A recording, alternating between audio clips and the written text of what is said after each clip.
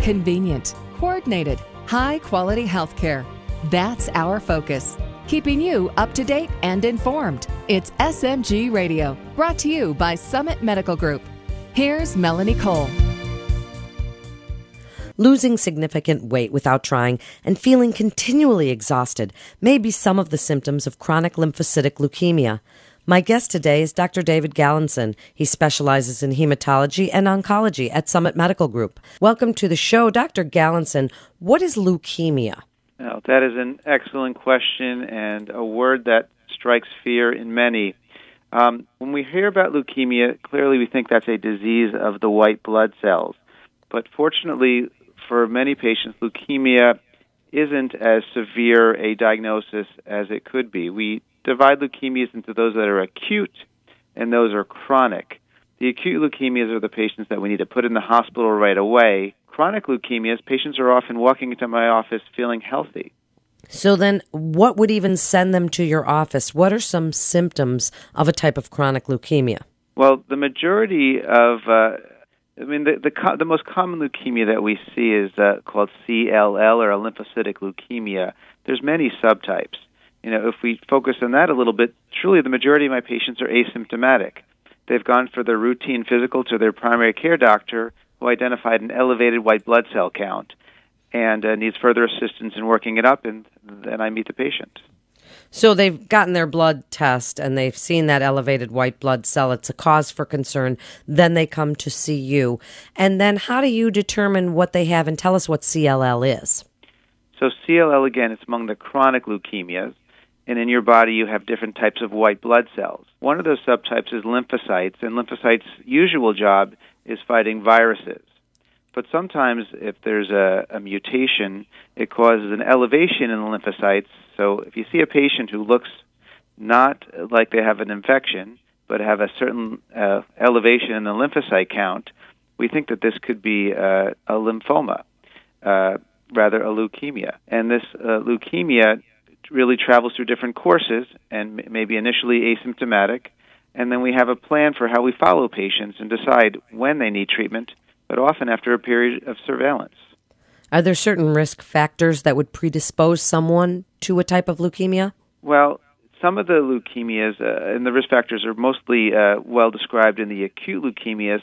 The chronic leukemias, I would say that it's a combination of your environmental exposures, the genetics that you're born with, but often something we don't see until patients are in their around 70. So as opposed to hereditary cancers, we usually think of presenting at a younger age. So then what are some factors that will affect the treatment options and prognosis of a chronic leukemia? So what we usually do in these cases, again, it's a chronic leukemia. They have overproducing lymphocytes, and these lymphocytes are mature cells and don't cause damage in and of themselves. And patients could, if their normal white count's 10,000, they could walk into your office with a white count of 100,000 and be feeling perfectly fine. When I meet them, I'm going to ask them questions such as, have you lost weight? Have you been having night sweats? Do you have severe fatigue? Are you having high fevers? And then I'll focus on where I know lymph nodes are, where your spleen and liver are, and do you have symptoms related to an enlarged lymph node or enlarged liver or an enlarged spleen? Then when we're looking at the treatments, what treatments are out there today for chronic leukemia? So after we've seen this patient, before we get to treatment, it's important to confirm the diagnosis. And we do different tests in hematology, but fortunately the diagnostic test really can be done all on blood work. And the blood work both confirms the diagnosis, because there are some other similar-looking leukemias, lymphomas that can present with this elevated white count. We see almost 20,000 new cases a year of CLL, so we have a lot of data accumulating, and there's a lot of science that's supporting our current treatments. So in this background, we confirm the diagnosis, we determine who's ready for a treatment, and we take into account what is your age, do you have any other medical problems, how quickly is your disease developing, and then we set some goals for you, and we could decide among various treatment options. And so what might some of those options? People have heard about chemotherapy before, and people are hearing more and more about immunotherapies. And so tell us about some of the treatments that are out there today. So I usually like to categorize the treatments, and there's the classic chemotherapy. Another class is the so-called targeted or biologic therapies. And the third class, which you mentioned, is the immune therapy. The immune therapy is the one that's really the hot topic in the news. And at this point, there's not an FDA-approved drug for immune treatment of CLL. They're developed. They're FDA-approved in melanoma and renal cell and Hodgkin's and other diseases, but not quite for CLL. When you think of immune treatment for CLL, we think of a bone marrow transplant, or better described as a stem cell transplant.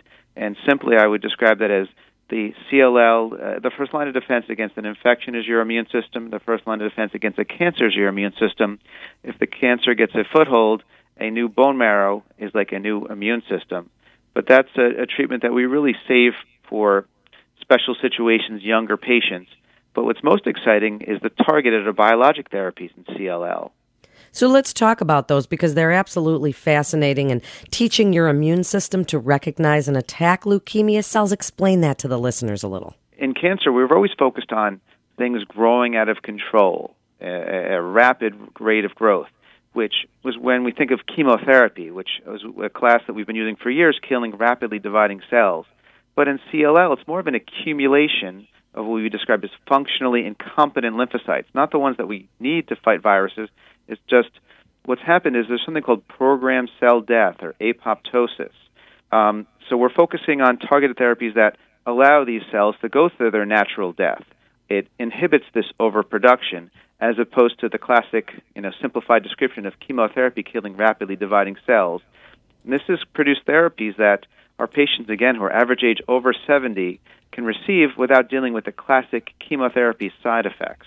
And oftentimes there's pills that we're asking a patient to take, which work through these very sophisticated, well-developed mechanisms, rather than, while chemotherapy is helpful and often used in combination with targeted therapies, in our older, more frail patients, or patients who don't need as an aggressive a therapy, can have this option.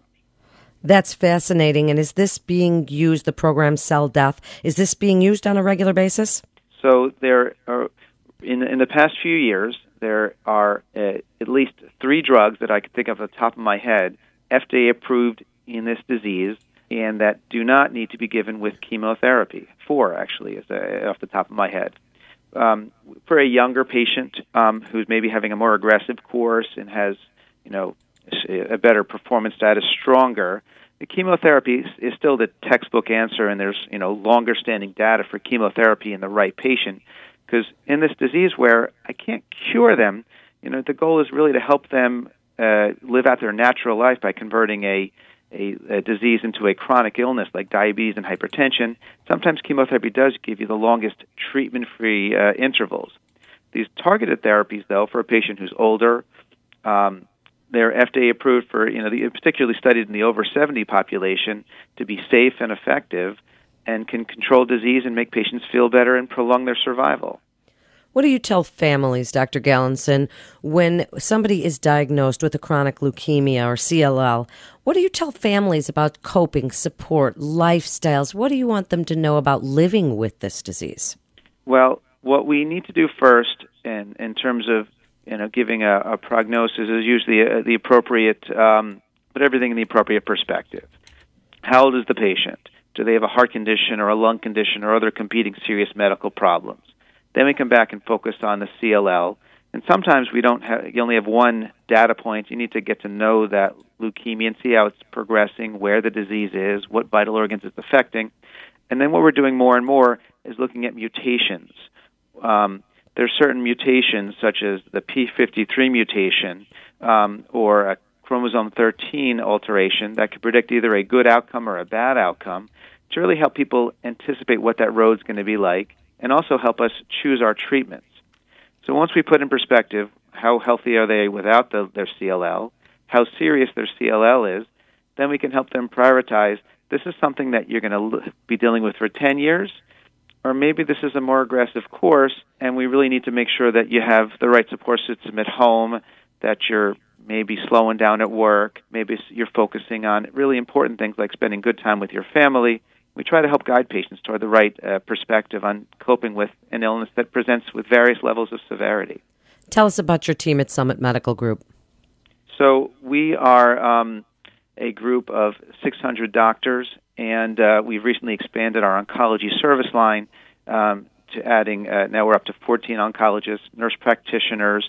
It's really a comprehensive care that we give here, from the doctors, the nurses, the social workers, the dietitians. We feel like we've really put together a group of doctors, pathologists, radiologists. We all work together, and I really feel we do deliver really excellent care for our patients. And if you're in a position where you have a white count and there's a concern, we're here to help. Thank you so much for being with us today. What a great topic. You're listening to SMG Radio, and for more information, you can go to summitmedicalgroup.com. That's summitmedicalgroup.com. This is Melanie Cole. Thanks for listening.